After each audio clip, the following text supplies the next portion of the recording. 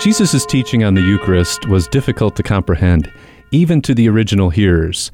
The original Christians were called cannibals for their belief in what Jesus emphatically and repeatedly said, that he was the living bread that came down from heaven, and the bread he was giving was his flesh for the life of the world. Listen to August 19th's reading from St. John's Bread of Life Discourse. Jesus said, "I am the living bread that came down from heaven. Whoever eats this bread will live forever, and the bread that I give is my flesh for the life of the world."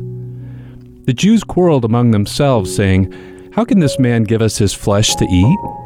Jesus said to them, "Amen, amen, I say to you, unless you eat the flesh of the Son of Man and drink his blood, you do not have life within you.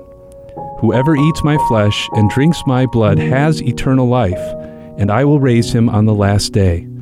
For my flesh is true food, and my blood is true drink.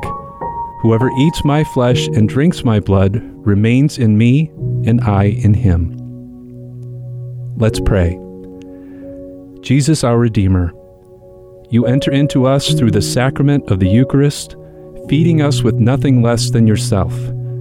Let the bread and wine of the Mass, your flesh and blood, be a catalyst for the ongoing transformation you continue to effect in each one of us. Amen.